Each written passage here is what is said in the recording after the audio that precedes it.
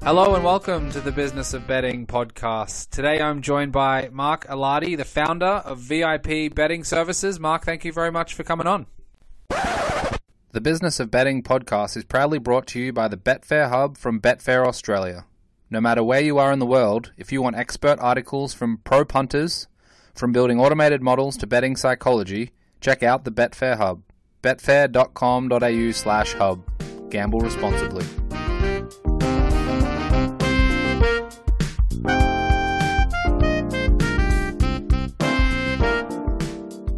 Today I'm joined by Mark Alardi, the founder of VIP Betting Services. Mark, thank you very much for coming on. Thanks for having me, Jake. It's always good to start in the beginning. Tell us your background. What was growing up like? How did it ultimately end up in the wagering and racing world? Jake, I suppose I'm like any other normal Aussie kid. I mean, it was a betting landscape. I think Australians probably in general love a punt. We're one of those type of nations. I actually read an article many years ago that said per capita we're one of the highest gambling nations in the world, or the most prevalent gambling nations in the world. I just grew up and had a bet. I think my father was a bit of a punter. My brother and I would have a bet. We'd go to the trots with my dad when we were young and still in our pajamas. And back then we're talking at Harold Park. You'd have 10,000, 15,000 people at Harold Park. So we just went along for the ride, and I suppose gambling was a little bit ingrained in me, but I don't. I think you either have it in you or you don't, and I certainly did, and then I just moved on from there, I suppose. And as I was growing up, I had a little bit of a foray into owning some greyhounds and owning some shares in racehorses, and then that turned into owning racehorses, and I was fortunate enough to have some good ones. And then I developed a breeding business, and then I started owning plenty of horses and too many mares, and then it was cost me $1 billion for adjustment. So then I thought, well, I better buy a farm. So then I bought a farm called Marquis, it was called Killarney Park, but I've renamed it Marquis Stud, and not as in Marquis as in MARKY, I mean as in MARQUEE. I'm not that egotistical. So it was called Marquis. I called it Marquis Stud, and it's an 800-acre property up the Hunter Valley. And so I turned that into a commercial stud. So we sell at all the major sales, and I developed that breeding business. And then from there, I suppose, well, I'd had a crack at breeding, and I had a crack at racing, and obviously ownership and shares and things like that. And then I thought, well, why not have a crack at being a bookie? I actually had a little foray. I actually had an interview to become a bookie when I was about 21 or 22 years old. And fortunately for me at the time, the powers that be said, a little bit young, and we don't know if you'd, I think I'm a pretty aggressive bookmaker now, let alone back then. Fortunately, they gave me some fairly wise advice, and I decided to pursue other business interests because other than the racing industry, I started very early I own an electrical contracting business, which is a pretty substantial business, and I managed to build that into a good business, which then obviously gave me the opportunity. I've had, I owned a fitness center, I've owned a restaurant, just, some really successful and some not so, no real train wrecks, but just anything to do with the business world. And as I was saying, earlier, then the racing issue, then the next natural progression was to become a bookie. The only thing left is to become a trainer. I don't like early mornings, mate, so that won't be happening. So what would 18 or 21-year-old Mark pick out of that entire bunch if he had to go back and had to pick one? Was there, or even at that time, were you highly focused on? You mentioned you might have had an interview that didn't go so well, but were you highly focused on one of the areas of all of those, or were you always multidisciplinary and looking into every which way to find new businesses? Yeah, I think I was always looking for opportunities, and my electrical business, I did an apprenticeship just like every other 16 or 17-year-old kid back then, and the electrical business was a natural progression, and because it was successful, I worked hard. I still work hard at it. I think that was what that did was give me the ability to do other things, be it a bit of popular development and even things like the foray into the stock market. I mean, people call bookies gambling. Anybody that plays the stock market, that's the biggest gamble in history. So it gave me that ability. I think it was just a wise decision that they didn't knock me back. They just said have a rethink. And then as things happened, when I was in my late 20s, early 30s, I started having children, and then of course the whole bookmaking thing took a bit of a backseat because I had other responsibilities. What was your experience like throughout that time with the horse racing business in general, like the stud business, for example, or owning horses? As you went through that, I'm guessing it gave you a good sense of the industry and what would ultimately lead later on to an online bookmaking business. Oh, absolutely. Being an owner, I always say you've got to be extraordinarily resilient. Before I had my own stud, I used to register another couple of studs, and one of the stud owners at that stage, we had dinner one night, and he said to me, "Gee, Mark, you take bad news well." I said, "Well, that's only because I get so much of it." I think that it's a very, the highs are so high owning racehorses, and the lows are pretty low. I mean, as I said, I've been fortunate to have a bit of good luck owning horses, and I've really grown to love the animal. I love being up at my farm and walking amongst the yearlings and amongst the weanlings and the mares.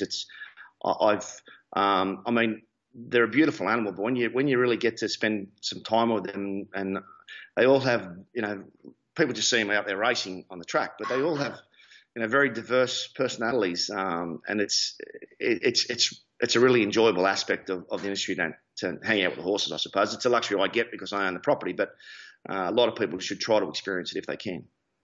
So what did that period of observing betting markets, I'm sure you went to a betting ring or two throughout the time where you may not necessarily have been bookmaking directly.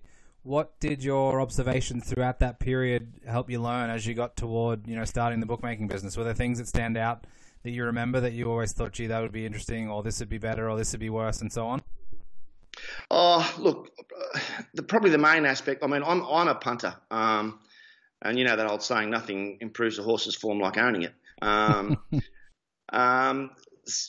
think one of the main aspects was you get set, but you really couldn't.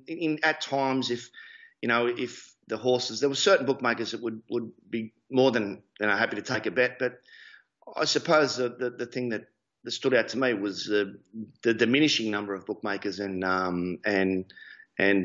crowds at the races. But you could, I could always get a bet on, and I'd back them to win a bit of money. And at that time, of course, with even the corporates, you could get on for credit. So, the landscape has obviously changed significantly. But I found that being an owner, it was still okay to get a bet on, and most people were happy to take a bet.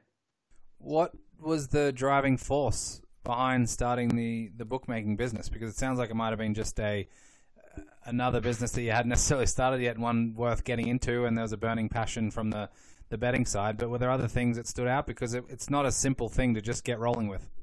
I did see a place in the market. I know that one of the first things I think I'm in a bit of a unique position, Jake, because I actually think that most of the bookmakers, especially the bookmakers on track now, are career bookmakers that have basically had to become businessmen, and that's no disrespect to them. They're all really good guys. I know a lot of them very well. They've become very good friends of mine. And by that I mean they're used to the business of betting, which is turning up to the track and putting your prices up and away you go. But now there's had to be a transition into being business people, businessmen and women, because there's so many other aspects to what you have to do. So I've sort of gone from the opposite. I'm a businessman that's become a bookmaker. So I know one of the first questions that was asked to me, what do I think moving forward? And I'm on the board of directors of the Co-op, which is a great honour that I was able to get on the board of directors of the Bookmakers Co-op in New South Wales. And one of the first questions that they asked me, said, "Well, what do you think?" I said, "Well, look, I think things have changed, and my attitude is that we're basically people aren't doing us a favour like we're not doing them a favour taking their money. We're no longer in the wagering industry as far as I'm concerned. We're in the service industry, and the choice is so diverse for everybody that you've really got to service your clients. And to me, I took a view of, I'm going to get out there and get amongst the clients and service them and find out what they want. And is it a better price? I mean, every punter wants a better price. Every punter wants to get set for more. But, what are the other, instances? What else can you do for them? I've sort of taken it to that level. I've tried to transition that into the online business. Tell me about the co-op, because I've read a little bit about it. There's not a heap of information out there. What are those discussions like, either at the meetings, on the side, before you go, afterwards? Tell us what the idea of the co-op was and is, and how it generally unfolds. Well, the co-op is basically a collection of bookmakers, both city and country, like metropolitan and country or provincial bookmakers that, we have a meeting every month. And really it's a group of, I wouldn't say like-minded people, because what makes a co-op and what makes any board of directors is differing opinions. And it's basically our job to try to, try to get, say, press government or the Office of Liquor, Gaming and Racing to legislate different things that would be advantageous to on-course bookies. Previous to me, Johnny Jordan, Dave Dwyer's the chairman. I hope he never retires. He's just, does a fantastic job. And, they will canvass, different departments of the government for, wage and relaxation. For instance, you heard me mention about the no credit. Well, on-course bookmakers can still give credit if we like. Yeah. So they were successful in having on-course bookmaker exempt from that. Even things like turnover tax and rebates and things like that. We tried it stand fees at the tracks and things like that. It's our job to try to negotiate an outcome for all of our members, whether it be country, provincial or metropolitan. So that's what we try to do. As I said, by no means do we always agree, but ultimately, I'd like to think that we're all swimming in the same direction, because it's pretty strong currents against us at times. So we have to try to do whatever we can, and if we do it collectively, it makes it a bit easier than individually. Yeah, and is it a progressive organisation where you're pushing the boundaries, or is it trying to maintain the status quo and trying to be conservative in the patch of land that the on-course, country, provincial and metropolitan bookmakers hold at this point? Oh, I think there is an air of, being conservative to a certain point and to sort of not risk what we have. But I think that's, a little bit like, only half watering your plant. I mean, it might survive, but it's not going to grow. So, I certainly like to think that, we've put some things to the Australian Turf Club, for example, and that we think are fairly progressive. We'd like to think that the race clubs would like to partner with us, so to speak, in what's good for us will ultimately be good for them. If we can offer a better product, a better service than our competitors, by our competitors I mean the corporates, then we would like to encourage people to come back to the track. And I don't mean just come and have a drink and if you're a guy, hit on a girl. If you're a girl, get drunk and regret that a guy hit on you or didn't hit on you.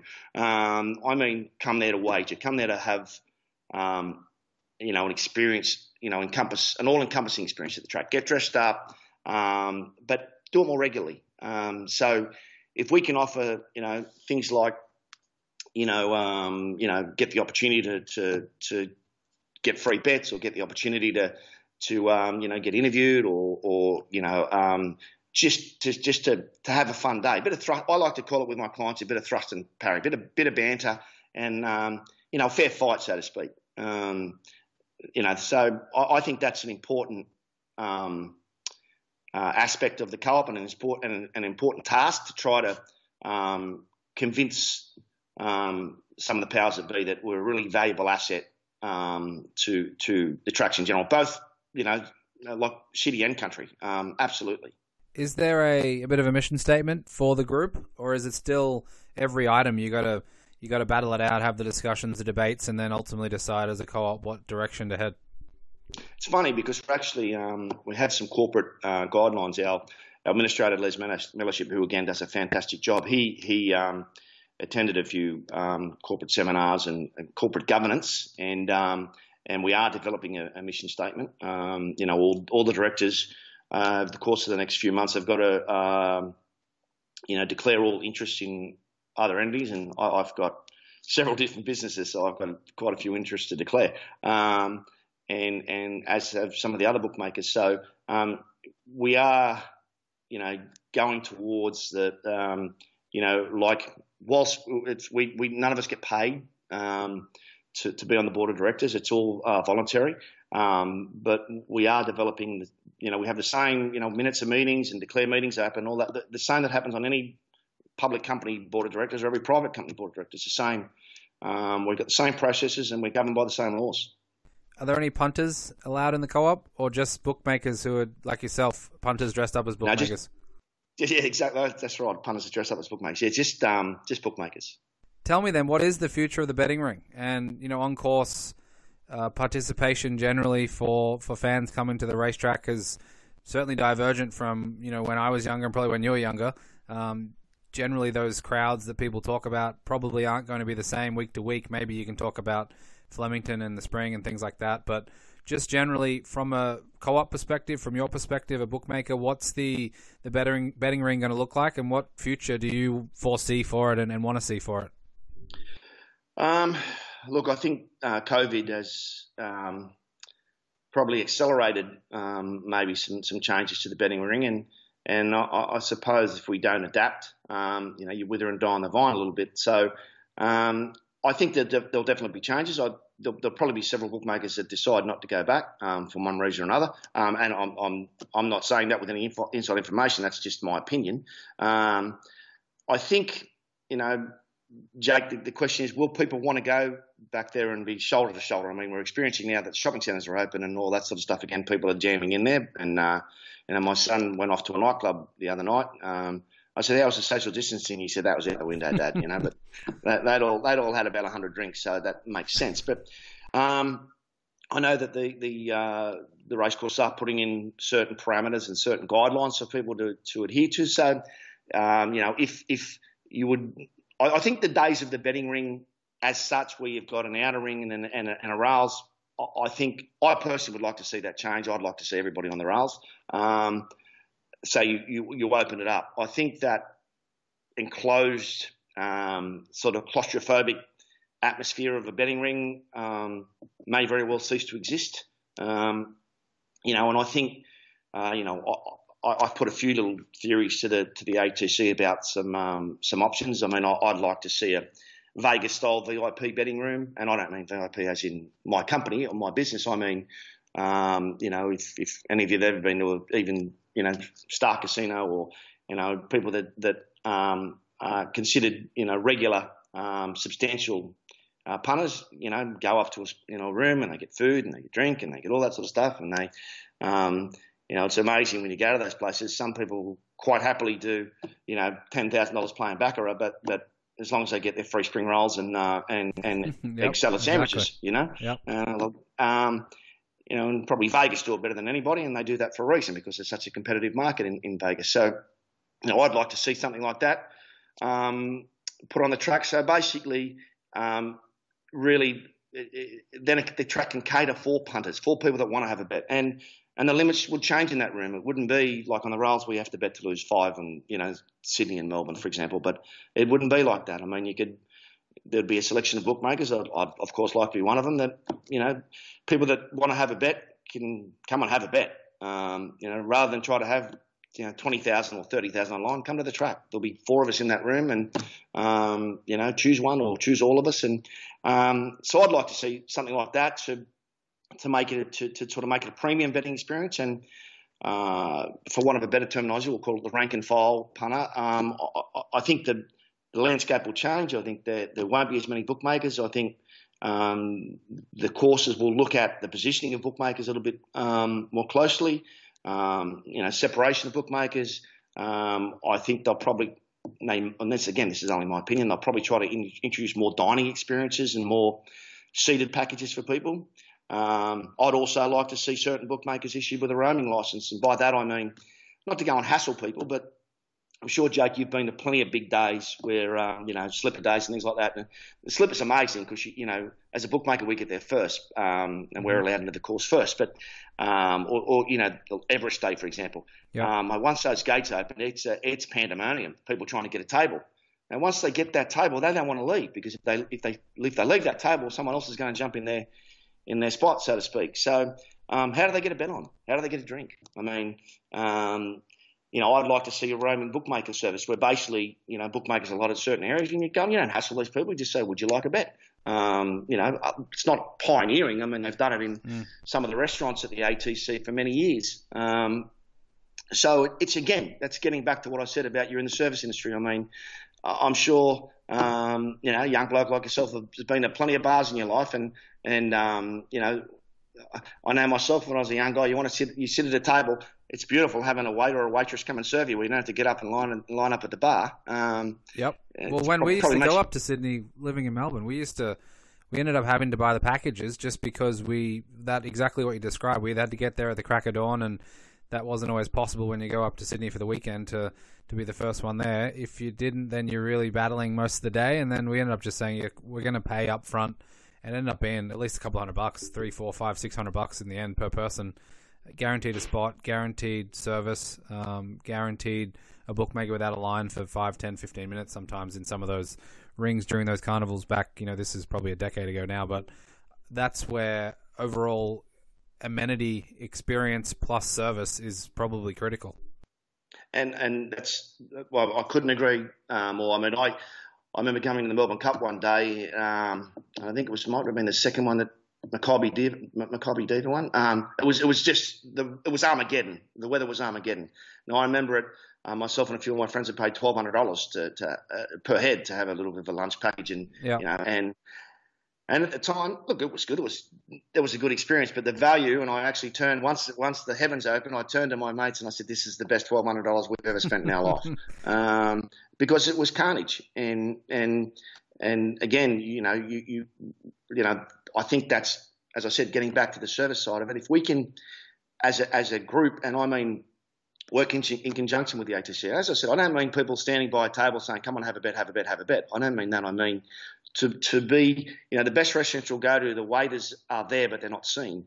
So if we can somehow cater to the punting public and just make it generally a better experience for them to come to the track, and we as a co-op have got to do our part too. We as bookmakers have got to do our part too. I mean, I know myself, I'm gonna look to put my staff in uniforms because there's obviously a lot of occasions when, especially young people, it's very daunting, I think, to go into a ring and see some guy with a battered up old bag sitting there and everybody's rushing in over the top of everybody trying to put a bet on, and some guy's trying to impress his girlfriend by having $25 on a horse. Pardon me. And I think that's a very daunting experience for people. So if we can make it more inviting, and uniforms is a classic where they don't have to look for Mark Lardy in VIP betting or Dave Dwyer or Grant Palmer. They know that we're all in. My staff's in navy blue with silver logo or whatever. It just to make it a little bit more, I suppose professional is maybe too strong a term, but a little bit more professional looking, a little bit more inviting is probably the right term. Yeah.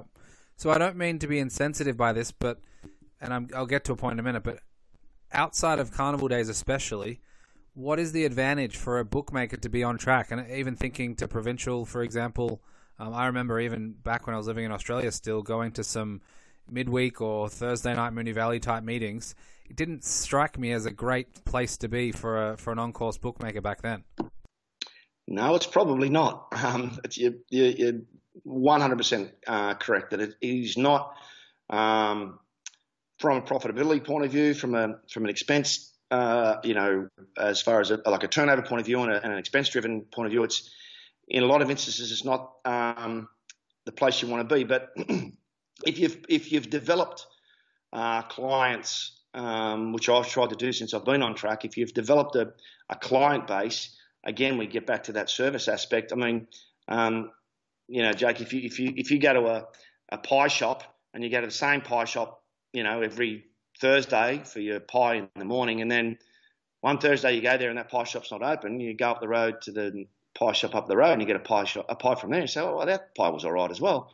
I don't know if I really need to go to my regular pie shop. So if you're not there, if you're not open for business, then you risk letting another rooster into the henhouse, so to speak. Punters are a pretty hardy mob, and I will say this with all due respect to most punters, that a lot of them aren't fiercely loyal. Probably they shouldn't be either. But if you can provide them with a service and a regular service where they get a roll, or they get on for what they want. Even in some instances, it might be something as simple as, you've got a regular punter that will bet with you all the time, and they've just jumped at Moonee Valley, for example, for Canterbury on Friday night. They've just jumped at Moonee Valley and he wants to get on bet on. They've gone 100 metres, but he comes over. Well, you let him on because he's a regular punter. You take his bet. So it's a bit like just a bit offering a service to your punters. Yeah, it makes sense. I know Monday Night Football's very big here. If you go to the same pub, it might be 20% capacity, but you got your same guy who serves you a few beers and have a chat with. Obviously, Friday, Saturday nights they're packed, and they don't need to close on Mondays just because of the Thursday, Friday night situation. But the point I was trying to get towards is a lot of punters say they've left the track. It's not an advantage for them to be there. They can have a different / better setup from their home office, for example, or a place with solid connectivity and a couple of screens and so on and so forth. Is there an advantage, or could there, or should there be an advantage for you guys at the track? Is that something you guys discuss when you get together at the co-op, or you generally discuss different things? Is there a way to make it more advantageous for you and your colleagues to be there as opposed to not being there? That's a really good point. Again, one of the things when I first joined the co-op, I said, look, we have no social media presence. I mean, we have a great product. My daughter Sophie does the social media. Was appointed to do a bit of work for the co-op, and she also works for several bookmakers, so she knows the betting industry. And she did a bit of a comparison there over a period of a couple of months, and we were betting in general a substantially better price than our competitors. And by our competitors, I mean the corporates and other online bookies, the Tab and we were definitely a better product. Do I understand the beauty of, especially on a winter's day in the middle of July, getting up in the morning? I mean, myself, before I was a bookie, I'd get up. My Saturday was up, go to the gym, grab a bacon egg sandwich on the way back, have a cup of coffee and sit down and, I had a couple of TV screens and out come the iPad and the phone, and away I'd go. No need to get drunk. Still, if I hadn't been to the gym, I could still be in my pajamas at home. Do I understand the appeal of that? Yeah, absolutely. But if you're a punter that, look, I don't think there's nothing like being at the track. And as I said, we're working with the ATC on a few different promotional ideas to try to entice people to say, we will go to the track today. We won't stay at home. But I think that we definitely offer a better price because we don't have the guidelines as far as the corporates. We don't have whilst we have staff costs, but we don't have a lot of the costs that they have, and we recognise that on course is we've got to offer better prices, and that's reflected to the punter. They can take advantage of that. So for the next generation or the next wave of racing fan, let's say, what direction do you think it's heading in terms of, and this is a very simplistic way to think about it, but the racetrack experience being a social event versus being a wagering event or a wagering experience, for example? It seems like it's headed very, very quickly in one of those directions. And, my experience in Australia with horse racing especially in the beginning it was far closer to a wagering event, and then by the end, which wasn't that long ago necessarily, it was far more to a social event with like the things you mentioned with alcohol and parties and live music and things like that. Do you think that's still heading in the same direction, or what's your perspective and viewpoint, given you sit at a different position than I was as a race goer and as a bettor? Oh, look, you're absolutely right, and that's not going to change. I think a study conducted only a couple of years ago basically said that the new place. When I was a young guy going to the track, you went to gamble. The facilities weren't great. The best you could hope for was ham roll or a pie. So the facilities weren't great. You went to, and there was a lot of hard heads there, and you went to gamble. But I think now, according to the latest studies, basically it's where young, people almost looking for love or other things, go to meet. And because the girls are dressed beautifully, and the guys are dressed to the nines in their suits, and it's some areas some places where they would never dress like that unless they're going to a racetrack. Even weddings, they'd probably best dress better going to the races. So yes, it's definitely going down the social scene. The future of on-course bookies, unless we adapt, as I said, unless we are given certain licences by the ATC, we may very well become the sideshow. We may very well become the sideshow alley type at the Easter show, where we'll be there on or we'll be invited there on carnival days, and we'll be invited there on for Melbourne Cup Day and Golden Slipper Day and Spring Carnival or Championships in Sydney, and we'll have various locations, and then once that's over, then we'll toddle on off again, and and if that I hope that doesn't happen, and I think if we market ourselves correctly, and I think if we can really work in conjunction with the powers that be, we can establish a place here. I wouldn't say dominance, but a place on track where we could all benefit. Is a number. Look, I suppose it's I use an analogy of a barbecue chicken shop in an area, does really, really well, like super, and then a second one opens up and two of them do good, do quite well. A third one opens up and three of them break even. Then a fourth one opens up and all four of them struggle. Open the fifth one up and they all go broke. Mm-hmm. So, is it a place where it's a rotational bookmaker scheme? But then you don't have that regular. Like we have clients that just want to bet with us because I suppose I always say to my staff, you either got to make them like you or make them hate you. If they like you, they're going to want to bet with you. If they hate you, they're going to want to beat you. But because I'd get off my stand and intermingle with a lot of people, that we have that relationship. So that mightn't suit a lot of punters. That might be like, well, why isn't Mark Allardy here? Well, it's not his week on. So, I think that there is a place for us, but it's got to be financially viable for bookmakers. I mean, we're all business people. We're not there. Just to enhance people's experience. We earn a living. We have staff that we have to pay. So there is a place, but whether we can compete with the whole entertainment aspect of it, I don't know. Which is obviously why I've gone to the online platform. Yeah, so tell us about that. What was, besides obvious reasons, what was the push to go online, and I guess couple that with a retail business and then having an online business? It's not necessarily that simple to jump from doing one thing to doing both and trying to do both very well. Look, I think it was expedited by COVID. It was always in the works for that to happen, and the co-op has the platform we use is a system called Jaguars that most of us use on track. And that could be, linked with our online services. So our web developers could do that fairly cost effectively. And look, I suppose you've said it yourself, Jake. You could recognise, you can see what's happening. I've only been a bookmaker for probably 4 years. But even in that time, I could see crowds diminishing, and really it's more. Everywhere you look, all you do is you see someone looking at their phone. Now, either they're checking Facebook or they're having a bet. So if you can't beat them, let's say, you've got to join them. And so I developed VIP betting services. I think that we offer something a little different, and I'm not trying to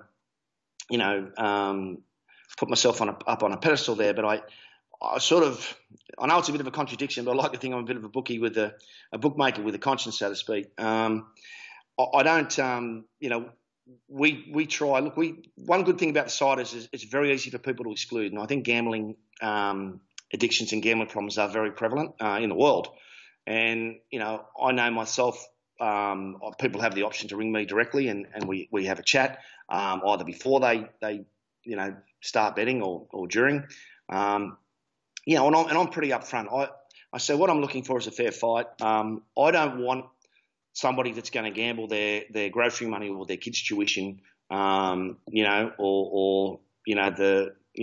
can't get home or can't get back from the club because they've done their money and can't afford a cab. I have no desire in that. I have no interest in that. I think it's not good for them, and it's not good for me. It's not something that I want. And whilst I'm not people's moral compass, what I try to get through to people is I think that other than the professionals that gamble, I think gambling's supposed to be fun. I mean, people have hobbies, mate. I know a guy that him and his son go and do, that indoor skydiving. Costs him like $1,000 a day to do it. If you've ever, I'm sure you've known people who've had a boat. I had a boat, and that was a very costly experience for me, mate. And whether it's model airplanes or whatever it is, and some hobbies, as you're aware, Jake, can be very expensive, and people do them because they're fun. So I actually think gambling, is supposed to be fun. If you're dealing with people that it's disposable income, so if they say, look, I've got X amount to set aside for whatever, that's okay. It's fun. And unlike boats, they actually have the opportunity to win out at it. But it's, we try to market ourselves that way. And hopefully, I don't want people getting in trouble. One thing that is very prevalent is the amount of exclusions that happen, and I think it's it's probably good and bad. I think some people exclude because they've just had a bad day, or I don't know if you've ever had it, but I sure as hell had it when I was punting. You'd walk off the track and say, "That'll do me. I'm done," and then you wake up the next morning and you go, "That wasn't that bad, and I was a bit unlucky," and then the next day you go, "I'll have a bet somewhere." So it's. Some people probably regret it. I mean, we've had plenty of people come back and say, "Oh, look, I regret it I excluded by accident." We'll say, "Well, our hands are tied. You're excluded. There's nothing we can do."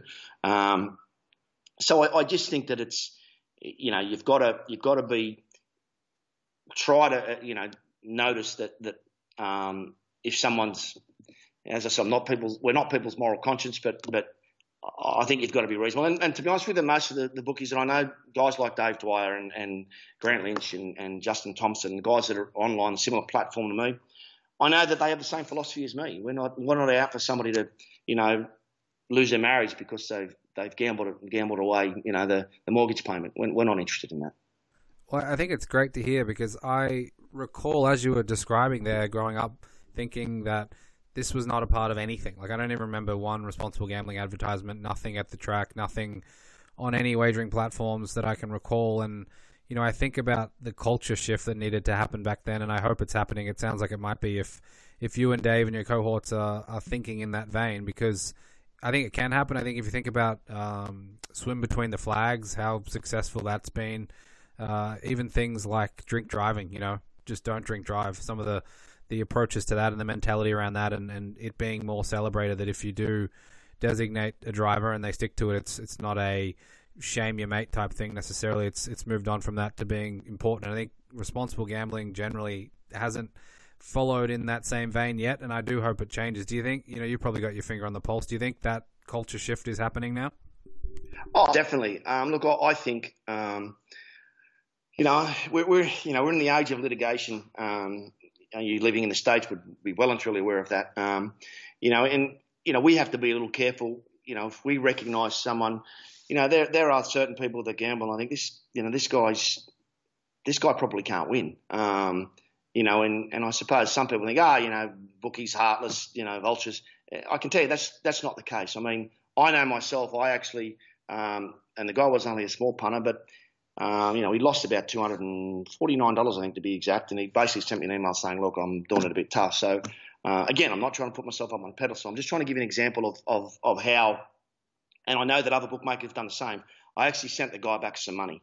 And I said, mate, maybe you need to give it a miss. If losing $249 is causing you, to have a bit of angst, maybe it's something that you should look at. Now, fortunately for me, and I think for him, he excluded, which is great. And I know other bookmakers have done the same. I mean, does anybody really think that as a bookie, do you think I'd ever want to read in the paper that someone's taken drastic steps because they've lost their car to VIP betting services or any other bookmaker? No bookmaker that I know would ever want that. So we're in business, sure. We're like any other business. I'm not a not-for-profit organisation. I'm in business. I've got mouths to feed myself, but again, if we can try to focus on people that have the means to deal with the losses, and I'm not just talking big punters. I'm not just talking about leviathans. I'm talking about, as I said, you might have somebody that, somebody gives up cigarettes. I mean, I've never smoked, but I heard a guy buy a pack of cigarettes the other day and I nearly keeled over what he paid for them. But if someone gives up cigarettes and then decides that, I'm saving $250 a week on cigarettes, I might have a punt with that $250. Well, the punt's a lot healthier than the cigarettes to start with. But again, it's people using, money that they've got set aside, and it's no different than, they set aside X amount for fuel and tolls and rego and house insurance and maintenance to their house or whatever. It's no different than that. They get to have a bit of fun, have a chance of having a win, and not adversely affecting their life. And I think it's really important for all of us, to be on the lookout for people that have got an issue. Yeah, absolutely. And I do hope it continues in that vein, and if not already, but into the future, it's far easier for people to exclude, and excluding isn't a negative. It's not a knock on someone. It's nothing other than a good decision and a good choice, and hopefully that permeates through. And I wanted to ask, you talked about some big punters before and the Leviathans, when they come along, what's your bookmaking style? What's your approach? Are you looking to be aggressive? Are you looking to be conservative? Has it changed over the last couple of years? And when we talk about some of these bigger guys or the groups that come along, I'm guessing you're not too worried about them or scared to take them on, but generally, how does it go for you and the team? Oh, I'm a lunatic. I mean, I have a bit of a joke with everybody. Look, when I started, I was fortunate. I sort of did a little bit of a stint at the provincials, and I went straight to the rails. An opportunity came up, and I'm a bit like that. The squeakiest wheel, Jake. I wanted to be the squeaky wheel till I got what I wanted, so to speak.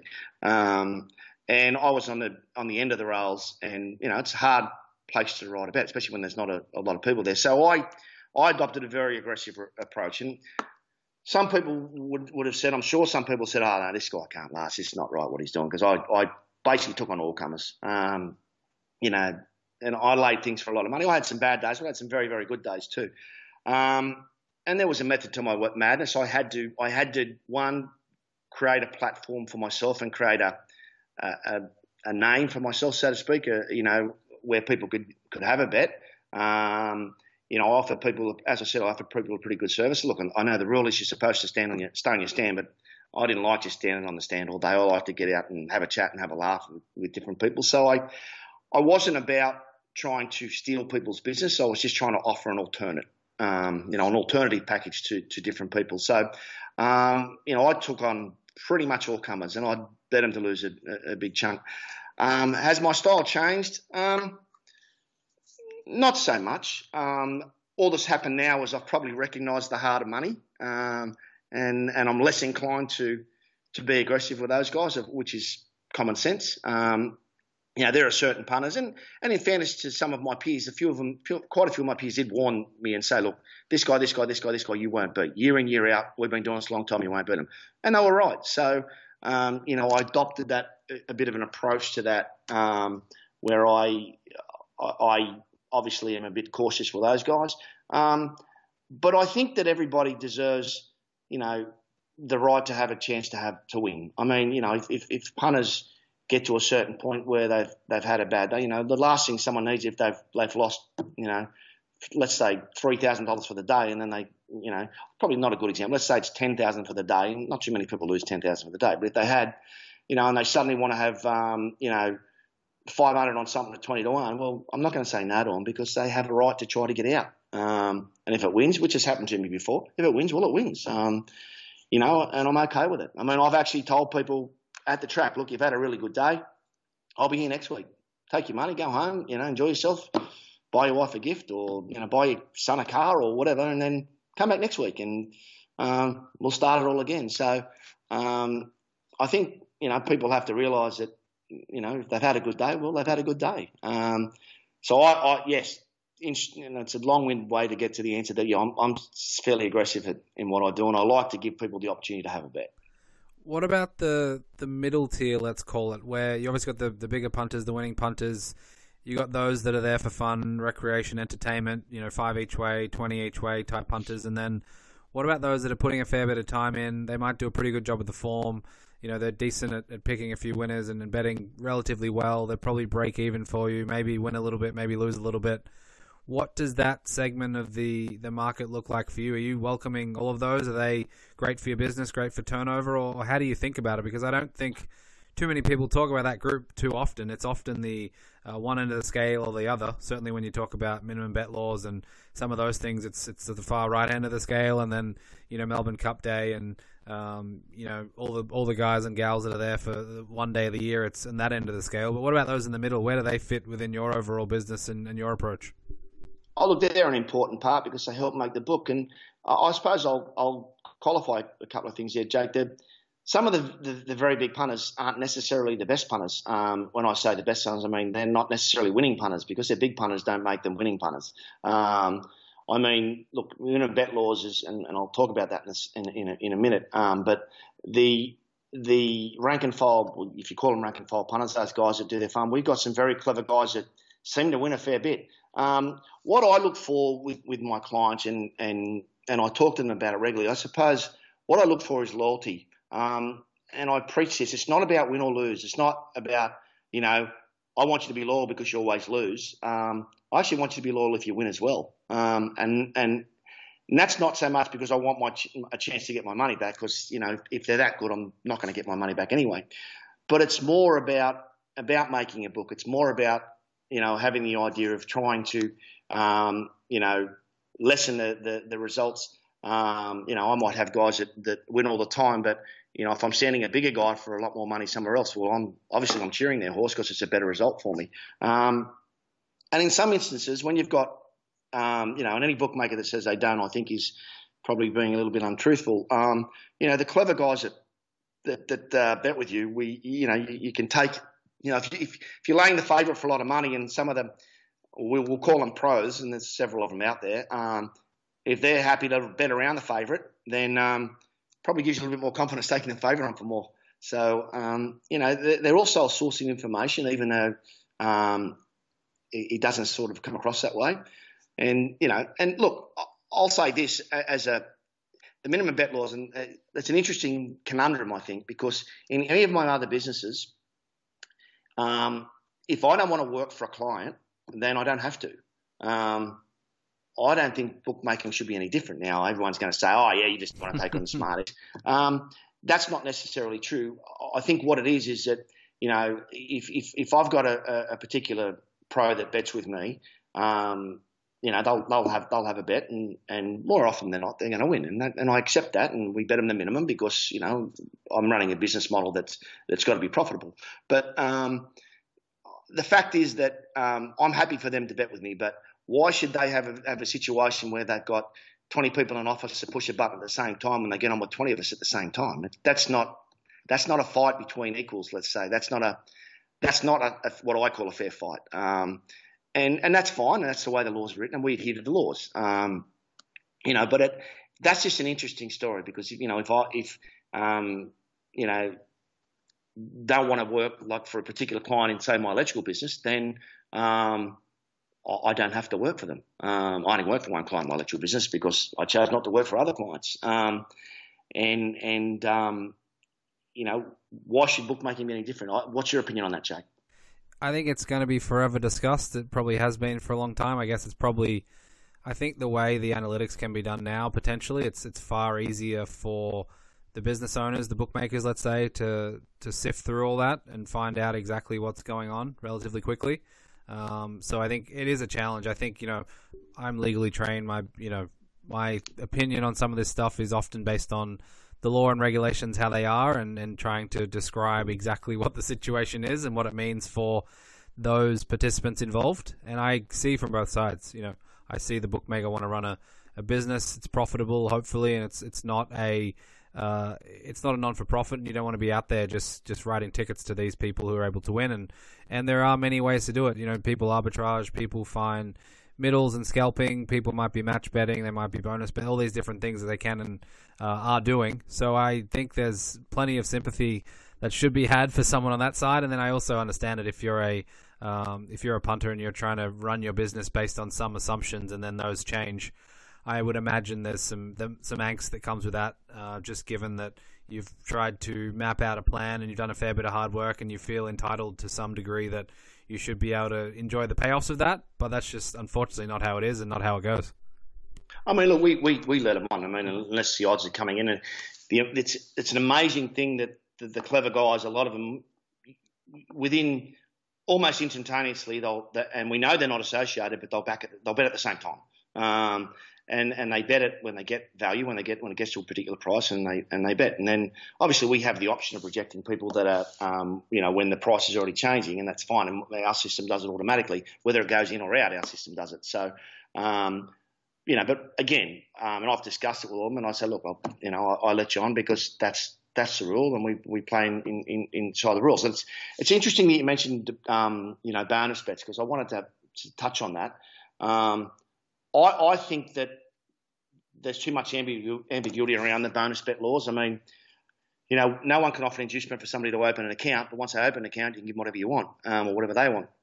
I think that if we're serious about responsible gambling, I think bonus bets and account matches and money back for second and protest payouts, and I think that we've got to wean punters off that and get back to giving them a better price and a better product. I don't think people realise that it's actually reflected in their price that they're getting anyway. So realistically, whilst they might struggle to win on their bonus bets, even their normal bets, they're actually getting lesser price because it has to be factored in. I mean, any business has to do the model and factor in that it's, if people are giving that away, then that's an issue. And I personally think that it's become an entitlement that people are just used to, especially the younger generation. They just, we'll have people open up an account and look, and we know, and I think, we know who they are and what they do, and you would have heard the term promotional abusers, and I think that there is a spirit of cooperation amongst bookmakers in regards to that. That yes, we're all running our individual businesses, but when you've got guys that it's the same group of 5 or 6 or 8 or 10 guys that one guy comes, so I can get all these guys signed up, but you've got to give them this, and then they go to and then they have their bet, they turn their money over, and out it comes, and then they go to the next. And that's of course their right if people want to give it to them, and I've had to fight fire with fire, and when it comes to guys like myself taking on the corporates, well, they've got a bigger cannon than me, so. But ultimately, I think the real key to it, and I've mentioned this to a betting steward at Racing New South Wales. I said, with the ambiguity that surrounds the laws, I personally think we have to wean people off just assuming that you put in $100 and you get a $100 match, or the standard call will be, I've just lost $200. I want a $200 match. Well, because you've lost $200, should I just give my money away to you? It seems to be very prevalent now, and some people, I'm led to believe, make a living off getting bonuses from various bookmakers, because there's quite a few of us out there.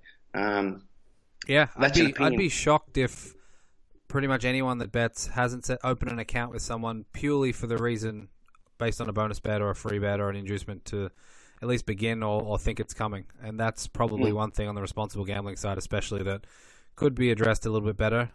No great solutions necessarily in my head, but I would say that, a lot of people certainly listening to this or within the industry have set up a betting account purely because of that reason. And I don't know that that's necessarily a great thing. Oh, look, we do it because I have to fight fire with fire. Right, exactly. We are very clear with people that will ring us and say, or email us and say, we're going to set up an account. And I say, we'll set up an account first. We're not offering you inducement to open up an account. You set up an account and you'll find I'm a competitive bookmaker. I would like to get back to the old-fashioned, service and price type setup. I think where myself and my sort of peers that are still on the at the track, both Sydney and Melbourne and other states as well. I think where our advantage is going to be when we do get back to the track is that our system, so our track prices will be directly reflected on our website. So I think when we, at the moment when we're in an auditorium, or I've got a home office, we'll bet the VOP or the ABA or tab price or whatever, and we tweak it a little bit. We move some out, we bring some in, we tweak it a little bit ourselves, obviously, and we set our own markets in a lot of instances. But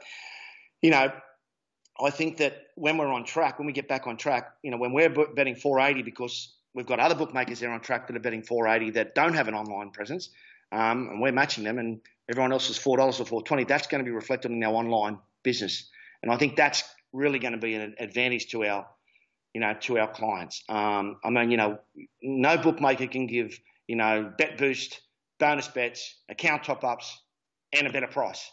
That business model is, Armageddon. That's, doomed to failure. So, I'd like to think that that's really going to be our advantage moving forward.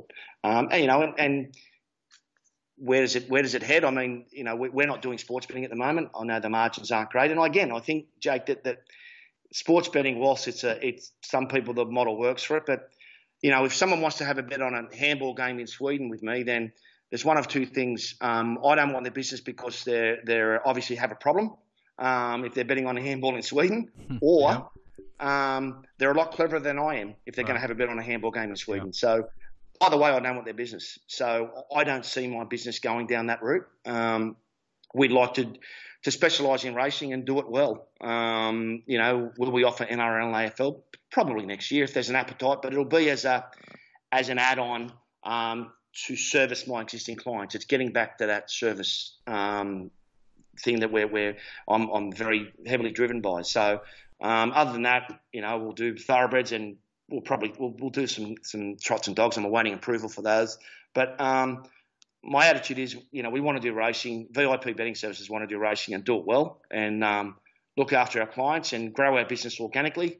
And try to offer somebody for everybody, be it. I rang a guy that, he was a $5 punter and there was an incorrect result it got put in, which is human error, and we corrected it straight away. But I rang him and to be honest with you, he nearly fell off his chair that I rang him. He said, I can't believe you rang me. It was a $5 bet. I said, mate, why should you be different than someone's had 5,000 on something? It's, it's a service that we offer. And a guy rang the other day and wanted to process a withdrawal, and I answered the phone. He said, is this Mark? I said, yeah. I said, mate, you're answering your own phone. I said, well, someone's going to answer it. It may as well be me.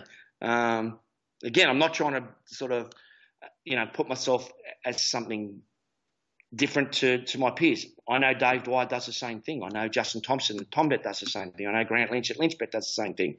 And a couple of the guys in Melbourne. So hopefully, people will appreciate that, we're involved and hands-on. We're all Australian owned. So, we pay tax here. We do everything we've got to do. And hopefully we get people's support. Tough business. There's a lot going on in the bookmaking world other than just showing up with the bag, some cash, some prices, and hopefully the horses run around a track.